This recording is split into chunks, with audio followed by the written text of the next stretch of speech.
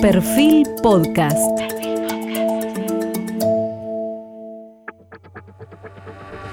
Pensando el coronavirus, con Jorge Fontevecchia.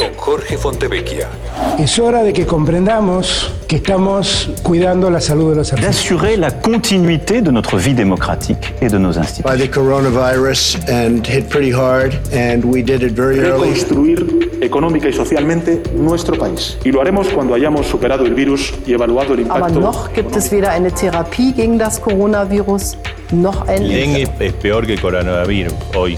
Yo diría que sí, hoy es peor. Nadie puede moverse de su residencia. Todos tienen que quedarse en sus casas. Uno não entender, muito mais fantasia a questão do coronavírus. Pensando el coronavirus, con Jorge Fontevecchia. A profound conversation with Dr. Brian In-Ho Kim, Senior Research of Disease Control and Prevention Center of South Korea. Thank you, Dr. Kim, for this interview. Let me begin with, has previous MERS experience prepared Korea and the neighborhood better than the Western countries? Yeah, so 2015 MERS outbreak experience in Korea was a very hard lesson for us. We had a total of 186 confirmed cases and 38 deaths total. And actually, we were the only country that had experienced MERS outbreak during that time. And of course, there was some sporadic outbreaks in Saudi Arabia, but it was not in this large scale. So because of that, we had to reform a lot of our emergency preparedness and a lot of preparedness against these kind of like emerging infectious diseases. And so we have strengthened our Public Health Emergency Operations Center, and also we intensified our laboratory testing capacities, and also we strengthened our collaboration with private healthcare settings, and they also strengthened their infection prevention and control capacities in their healthcare facilities. So all these kind of effort after MERS coronavirus outbreak back in 2015 was a stepping stone for us, and I think it clearly made better for us to be prepared for this COVID-19 for sure. There's no question about this. Does the social discipline of a society with confusion religion help when the individual responsibility is necessary to combat a pandemic? Yeah, so let me just clarify one thing. Actually, this Confucian religion is not actually, it's just kind of like a tradition. Mm-hmm. It's not considered as one of the religion in Korea. So actually Korea is composed of multi-religions, 30% of Christianity, 15% of Buddhism, and the rest of the other populations are actually, they don't have any specific religions. So I don't think there is a relationship between this Confucian tradition and control of these pandemic diseases. So I would say it's more like a transparent communications and also strong cooperation of the general public because of their alertness and because of the lessons that we learned back in 2015 MERS outbreak. A democratic system like Korea is more or less efficient than to fight one pandemic than the authoritarian regime like China, for example? I personally think the social system is not directly associated with efficiency of controlling this fight against these pandemic diseases, because as you know, like a well-developed democratic countries like the US and many other European countries were hard hit by this COVID-19. And also like Russia and Iran, they were having a lot of confirmed cases. So there is no kind of like a linkage between social system and controlling these pandemic diseases. It's because of some preparedness activities before it really happens. So yeah, I personally think there is no direct linkage. How important was that from 2015, Korea Center of Disease Control and Prevention, the KCDC, it's become independent? Yes. Back in 2015, as actually KCDC was initially in charge of controlling the situation, but as it became the national kind of issue, so there were kind of like multiple controlling powers, including Ministry of Health and Welfare and the Prime Minister's office.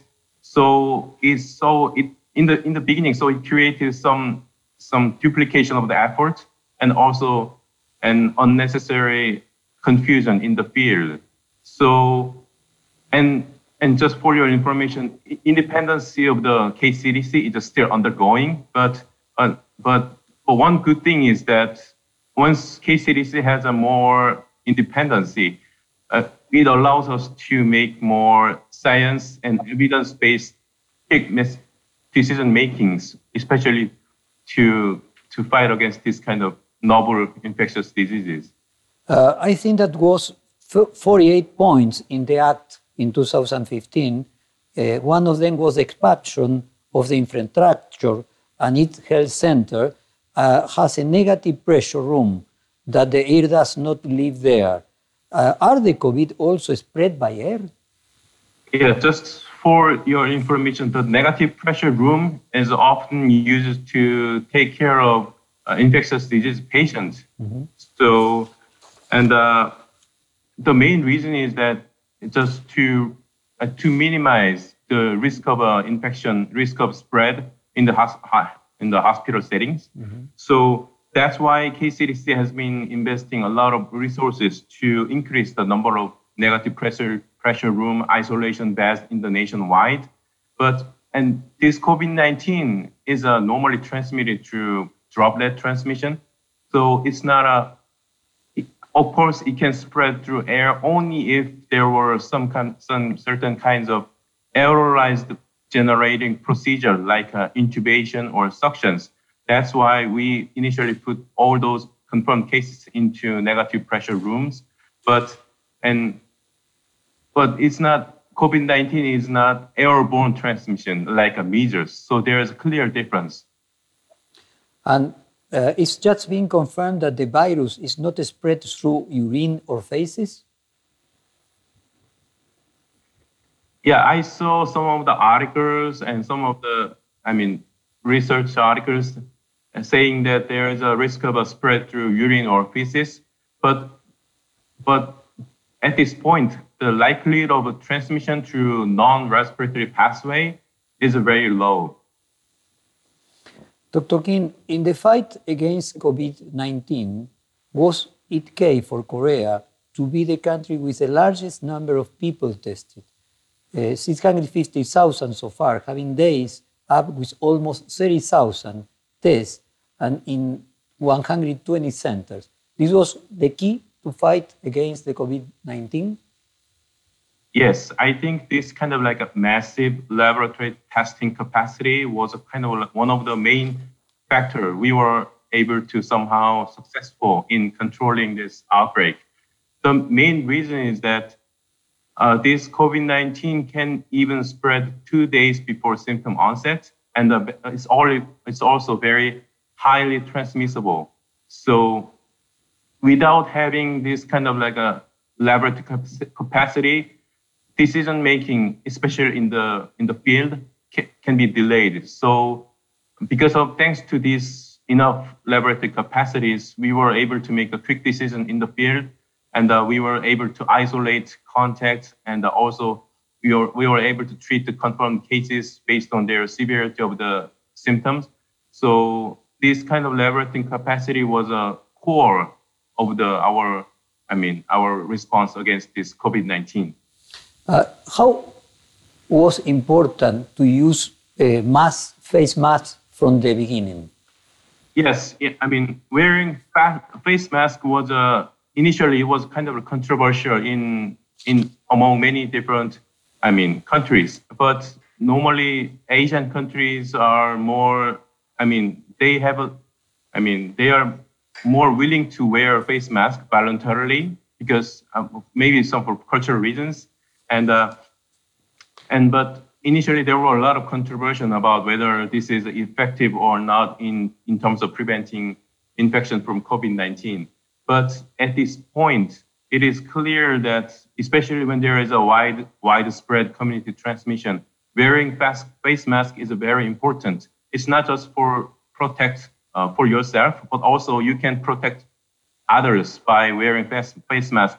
Because as I mentioned earlier, COVID-19 can spread even 2 days before symptom onset. So even if you get infected with COVID-19, you can, if you don't wear this face mask, you can unintentionally spread the virus even before the symptom onset. So wearing face mask is very important.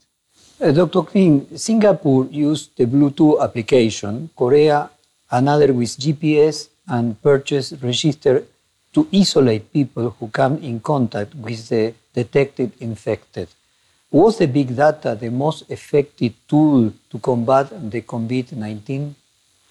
Yeah, I think access to these big data like GPS, geographic positioning systems, and credit card usage record, and also we were allowed to access CCTV.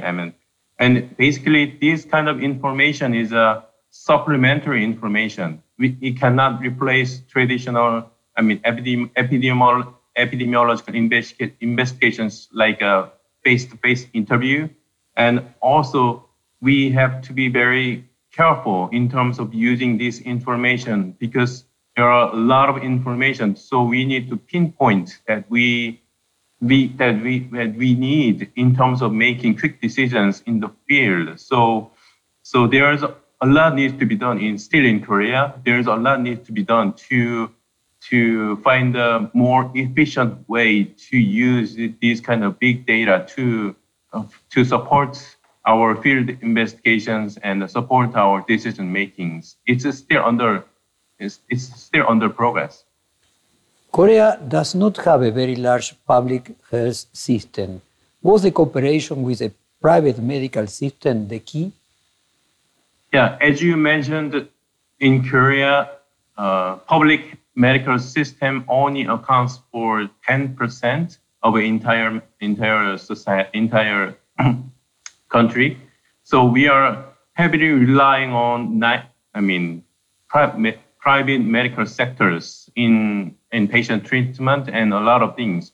So collaboration with this private medical sector is very, very important. So we have been strengthened our working relationships even before this emergency time through the routine information sharing, sharing information about our routine surveillance, and also and getting a lot of consultation in many different topics. So we have maintained somehow good working relationship with private medical sectors, and that was also another key factor for us to be able to control this COVID-19 pandemic. Dr. Kim, this week was the first day without autochthonous cases, and only 1 death per day dropped. Could there be the second wave of the COVID-19 in the near future, or has the battle against the virus already been won?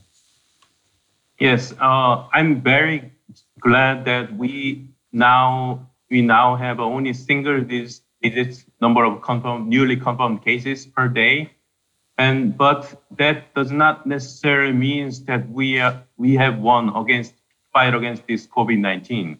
The main reason is that because there is still some sporadic cases that is being reported in the nations, and also even if we somehow stabilize the condition inside of Korea, other countries are still in the middle of this outbreak. So there is a continuous import of this virus through travelers, and now for the last couple of weeks, almost 80% of confirmed cases were actually imported from other countries. So as long as there is a COVID on this planet, we still have to maintain our alert level, and so it's going to be a long-term issue for sure. Is Korea's much lower death rate of COVID-19 in part because most of those infected were young? And why were the fewer infected people of old age? So the case fatality rate, CFR, is as of yesterday, is a 2.37% in Korea. One of the main reasons that we have this kind of low case rate fatality rate is our major cluster, Shincheonji religious group, was mainly composed of young adults, like in their 20s, 30s, and 40s, and they don't normally have a chronic underlying conditions. But this case fatality rates tends to increase as people get older. So more than 80 years old, the case fatality rate is about 25%. So, and I think we do have a relative low proportion of this senior age group compared to other countries, and that's one of the reasons. And also, we actually conducted proactive screening tests for long-term care facility once we identified COVID-19 in our community. So because of that, we were able to find potential exposure of these kind of long-term care facilities in which majority of senior people actually stays inside of the facility. So we were able to minimize the exposure of this kind of facility through proactive screening tests. And also, in addition to this, we do have a good access to medical service, and it allows us to control the situations. Dr. Kim, also this week, the stage of social distancing has ended, and the stage of distancing from the daily life begins. How is that? Yeah, that is true. And one of the main reasons of lowering this level of social distancing is because of the reduced number of newly confirmed cases per day. As I mentioned earlier, in the last couple of weeks, almost up to 80% of entire confirmed cases are actually imported from overseas. So, the situation inside of Korea is much more stabilized than before. And so now we are in the transition period in terms of switching from enhanced social distancing to distancing in daily lives.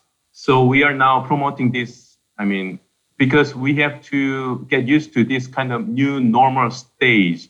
And as long as this is going to be a long-term issue, people need to get used to this kind of social distancing in their daily lives. Were there boycotts and even destruction of consumers to places that did not comply with the recommended sanitary measures? Yeah, there was no that kind of radical issues or events during this COVID-19 pandemic. It is thanks to cooperation of the whole general public, actually. So, and they were voluntarily shut down their stores once they identify the confirmed case had visited one of their facilities. So it was based on all voluntary cooperations. And so we are very grateful for their efforts and for their cooperation in terms of fight against this COVID-19. And so there hasn't been any that tragic events like it in Korea. Dr. Kim, what new instrument would apply today that were not applied at the time that you begin the battle against the COVID-19? Yes, we have developed self-health check mobile applications, and so we applied for this for home quarantine contact and home quarantine people, and we also recently developed a safety band to support monitoring of contacts and monitoring of those who are in home quarantine. And I think these kind of like a new tools and new approaches are also being developed in many other countries after COVID-19. And I've seen a lot of innovative kind of effort to support their response and to control this outbreak. Do you believe in herd immunity? And is this epidemiological position ethical? Yes, this herd immunity refers to the terminology that means potential prevention of the infectious disease due to increased immunity around people around you because of their infection with the virus or vaccinations. But as long as COVID-19 is a new emerging infectious disease, I don't think using herd immunity strategy is the right thing to do.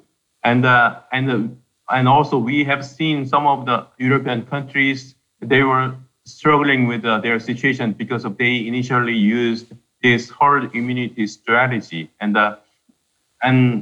as long as COVID-19 is a new emerging infectious disease, there is not enough information to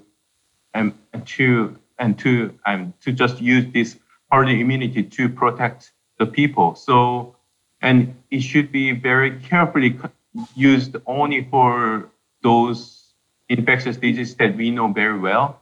And so, yes. How do you interpret that a high percentage of those infected do not have antibodies detected? Yeah, it actually once some person is infected with COVID-19, it usually takes 1 to 3 weeks to develop antibody, and because of that time frame, because of that time frame, and there is still some chance for even infected person may not be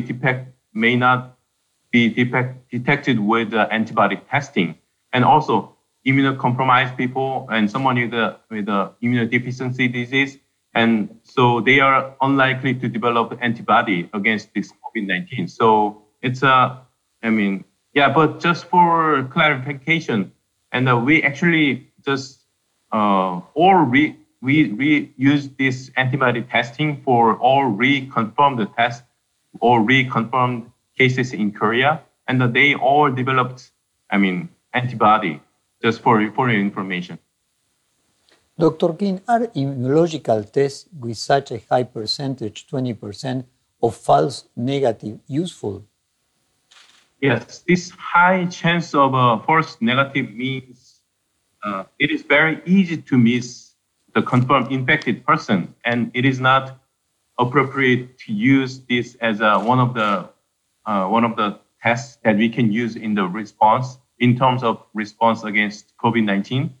And this kind of like an immunological test using antibody is currently recommended only for research purpose, and it's not recommended for response measures. Dr. Kim, why were there not quarantines and only social distancing? Yes, in Korea, quarantine measures were only applied to someone who had exposure to confirmed cases, and also someone who has a high likelihood of exposure to confirmed cases during their travel. So we did not use this quarantine measure in the community level, and only social distancing was used because we were able to control this outbreak with massive laboratory testing, and so we did not have to lock down the entire some of the region or some of the city, because we were able to control the situations with quick decision making in the field. Well, congratulations. What explanation can you give us that in 150 days the virus has been present in all the countries of the world, while it was not so with SARS-1? Yes, actually, I think, there's actually many explanations for the difference.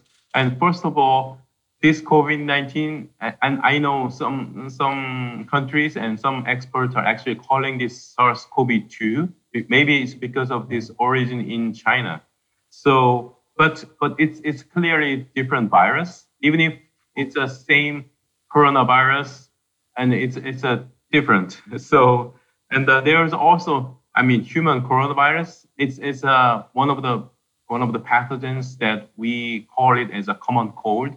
So the coronavirus has a very different types, and COVID-19 is a new and a different one actually. So transmissibility and also basic reproductive number and also case fatality rates, that kind of many different things are actually quite different from SARS back in 2003. And also nowadays, because of development of air traffic and trade, international air traffic and trade, so all countries are actually much more interconnected. And because of that, I think because of that developed, international air traffic must have contributed to, must have facilitated in terms of spreading this virus, especially in the initial phase, that before countries started using like an entry ban for travelers. Dr. King, what do we know about the immunity that this virus produces? Is immunity enough to have been infected to protect against future reinfections? Yeah, actually, there is not enough evidence to whether we can confidently say that infection with the COVID-19 can actually prevent reinfection of this virus in the future.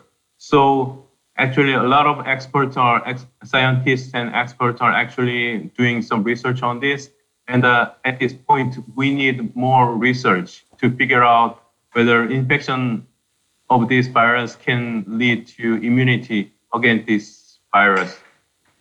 In many countries, like Argentina and the South Hemisphere, the winter stage begins in which viral disease are increasing. How do you think we should act by having this simultaneous circulation as lived in the countries of the region? Yes, and I know that normally these kind of like viral pathogens are likely to increase during the winter period. And one of the main pathogen would be seasonal influenza, and it's also a respiratory pathogen. So I think there should be at least some of the surveillance tools that you can differentiate between some routine respiratory pathogens like influenza and against COVID-19. So just for your information, now KCDC included COVID-19into one of our routine laboratory surveillance in the nationwide. So that we can make a differential diagnosis in terms of also we need to find whether there is any kind of like a transmission, ongoing transmission in the community level. So and in addition to this, we also included COVID-19 in SARI surveillance, which is severe acute respiratory disease infection surveillance based on hospitals. So the reason that we are including COVID-19 is, differential diagnosis and also differentiation between these routine respiratory pathogens is a very critical, and otherwise it can create a lot of confusion in the healthcare settings. So, and I strongly recommend that you need to consider including COVID-19 in one of your routine surveillance. the reason that we are promoting daily social distancing is that because COVID-19 is going to be a long-term issue and it's going to be there for a while. And that's why people need to get used to their social distancing in their daily lives. And that's kind of like a different approaches in terms of like a community engagement and community and cooperations. So, and that's one of the things that I can also recommend. Dr. Kim, what effectiveness the vaccine should be expected so that the world is not exposed next year to the same circumstances? Of course, higher effectiveness would be better, of course, for sure.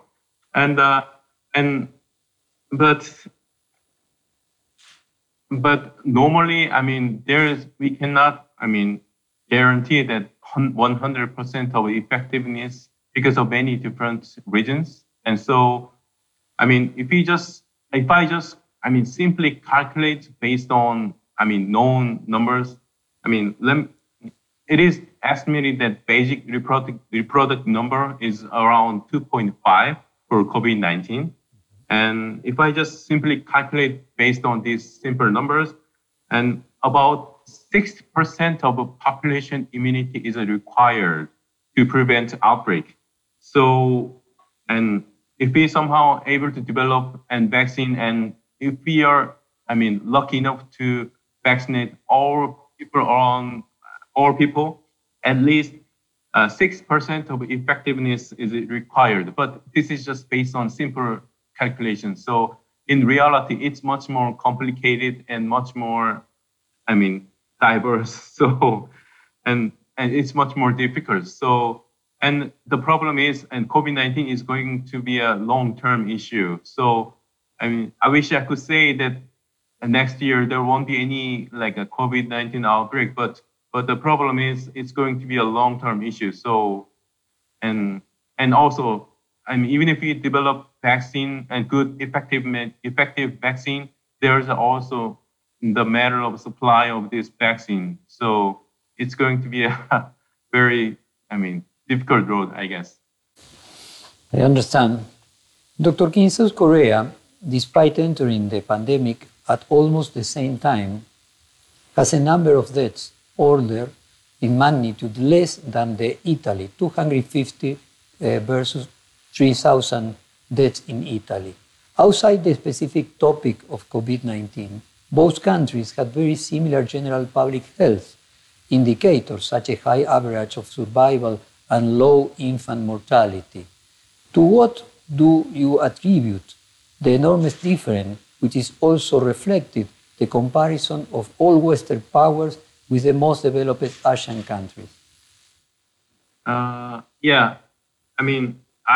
personally think it's not very appropriate in terms of, just compare one country to another based on some similar statistics, because every country has their own healthcare, their own, systems and their own characteristics. So, and even if Italy and Korea is similar to each other in terms of some health, statistics, I personally think there's a lot of difference especially in terms of like a structure of the medical healthcare systems, and also a lot of, social settings that are quite different. And so it's that I can only say that one of the reasons that we were successful in terms of controlling this COVID-19 outbreak is because of the, as I mentioned in the beginning, because of the lessons that we learned in 2015 MERS outbreak, and also, and we do have a relatively good access to healthcare systems because of the national health insurance, and which covers all people around which is mandatory, and which covers all people in the nation. So, and Korea is just better prepared than other countries, and so we were very good at in terms of implementing three T's, and which is testing, tracing, and treating procedures. And we were because we were practicing this kind of like procedures because of the MERS coronavirus outbreak, and we also had several similar simulation exercises to prepare for these emerging infectious diseases, and also we used a lot of like a strict contact tracing, and due to the support of a lot of like additional informations like CCTV and credit card usage record, and also drug usage record. This kind of like additional information supporting system allows us to conduct strict identification of the strict contact tracing, and because of our lessons back in 2015 MERS coronavirus outbreak, we have constantly strengthened our laboratory testing capacities, and that's all I can say. Yeah. Dr. Kim, from the US, it is suspected that some of the information about COVID-19 is missing. For example, it's hard to believe that Malaysia has only 150 deaths or Hong Kong only 4. So yeah, you may not believe the number of some of the countries, and what I can explain is that every country has their own like situations, and some countries have limited resources in terms of conducting laboratory confirmation, and so official numbers of confirmed cases should be, interpreted with a very caution, because some countries don't have enough resources to conduct laboratory confirmation. So some of the countries are actually relying on their lab capacities to international health organizations. So you need to carefully, you need to figure out their lab testing capacities too, and also, so it has to be very carefully interpreted. Those numbers that may not represent the real situation of those countries, especially in developing countries. Low numbers in Africa, it does not mean that there is no spread of the COVID-19. So it should be very carefully, interpreted. Yes. I understand. And could be, Doctor, in the statistic be measured differently? For example, death for COVID-19 or along with death with COVID-19?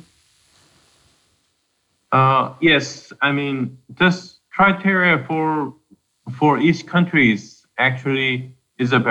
quite different, and it's based on their public health authorities' decisions. And this is not a right or wrong matter, and it's up to their public health authorities' decisions. Just for example, case definition for COVID-19 in Korea has been continuously changed, revised, updated in the middle of the outbreak, and it's because we initially had limited information about this COVID-19. So, but once we have more and more data, once this virus spread to entire planet, we had to modify our case definitions. So it's very common for some country to, in terms of changing their case definition to adjust their case definition based on situation. So, there is no right or wrong answer here, and so all statistics can be measured differently, and it just makes more sense for each country to modify their case definition based on their situations. It's a very flexible. Dr. Kim, could be any difference between East and West related on diet, obesity, high blood pressure, or diabetes that make COVID-19 more deadly on the West? One thing I can clearly say is that many chronic conditions like cardiovascular disease, cancer, or and these kind of like chronic conditions are actually, I mean, one of the main risk factors of the COVID-19. But still, we are in the middle of this pandemic diseases, and I haven't seen any kind of like a scientific report or articles that shows the difference of the East and West based on their, I mean, underlying conditions. So we may need more time to see if there is any kind of like difference in terms of, Eastern people and Western people in terms of their chronic conditions and their proportion of the, and their potential effect of those chronic conditions to the mortality of the COVID-19. So we may need more time and more research on this. Dr. Kim, what influence does international air traffic has on the problem and shared condition with neighborhood countries? Yeah, as we all know, international traffic has been continuously improved, and nowadays countries are much more interconnected to each other, and because of this, interconnectivity, infectious disease can spread from one country to another, from one continent to another continent, and it is happening all the time. And COVID-19 was a very good example for us. And just for your information, majority of the imported cases in Korea is actually they used all airplane, and so sharing this kind of like information and is a very important. And just for your information, Korea CDC has been constantly sharing the confirmed cases of foreign nationals, and also we have been sharing even the contact during the flight to each countries to make sure that they are doing they are applying appropriate public health measures for those contact, like a monitoring or home quarantine or whatever they need to do. So, and this kind of like is collaboration with other neighboring countries is always very important. And also, in addition to this, information sharing is always kind of key, because every countries, even if they are in very different situation, every public health authority have a very common, questions in terms of implementing public health measures, and they all do have their own concerns. So once we have this kind of regular information sharing, we can make more, evidence-based decisions based on other countries' experience.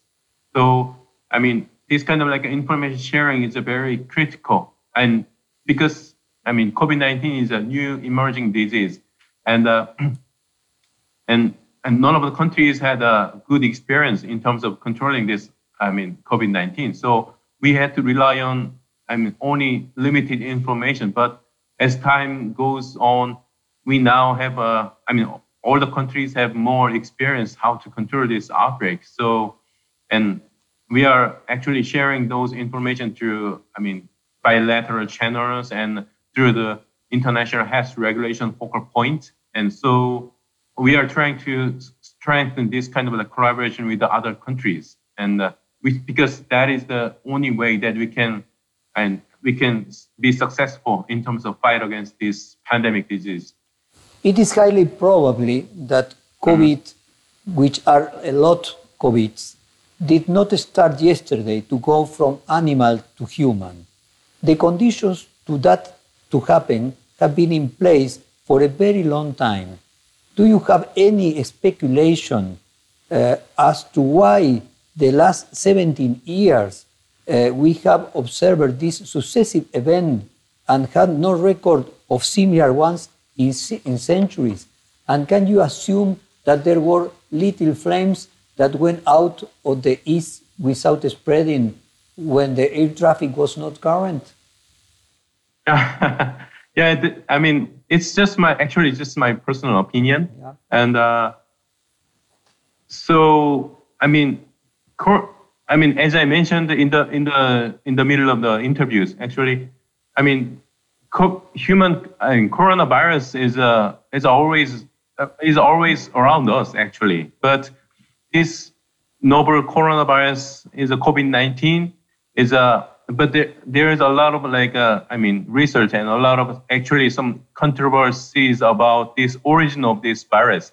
Some say it's originated from the bat, and some say it's maybe originated from one of the laboratories by accident. But the problem is, one thing that I can clearly say is that, as we are living in more developing societies, and human-animal kind of exposure and interface is much more frequent. It's becoming more and more chances that we get exposed to animals.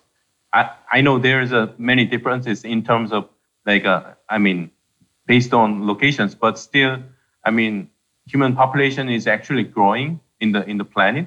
So we are now actually living because of the geographic limitations. We are now actually living in a lot of regions that we did not live before, and because of that, human animal kind of exposure and interface is it's becoming more frequent and much more. It's becoming more routine, and because of that, clearly there is a increased kind of likelihood of development or emergence of this kind of novel pathogens, and also in addition to this, because for example, some of the pathogens we were not able to detect those pathogens before, and because of the lack of laboratory capacities or because of the lack of laboratory diagnostics. But nowadays laboratory capacities and laboratory diagnostics, there is a lot of huge improvement, especially in the developing countries. And because of that, nowadays we are seeing more and more this kind of emergence of new emerging infectious diseases. And yeah, I don't have actually the right answer for your question, but that's all I can say. Nowadays, it's becoming more and more global trend in terms of, having more chance to be exposed to animals, and yeah. And the last question, Dr. Kim, and thank you for your time. In the Oscar-winning film Parasite, show large difference in economic class, and in my country are very interesting to understand how did you resolve the problem with the people of low economic class and high economic class in coronavirus? Would have any difference in the infections or the deaths in different social classes? Yeah. Actually, the movie Parasite it showed. It was a kind of very and dramatic kind of example of the difference in terms of a social class based on their economic situations. And but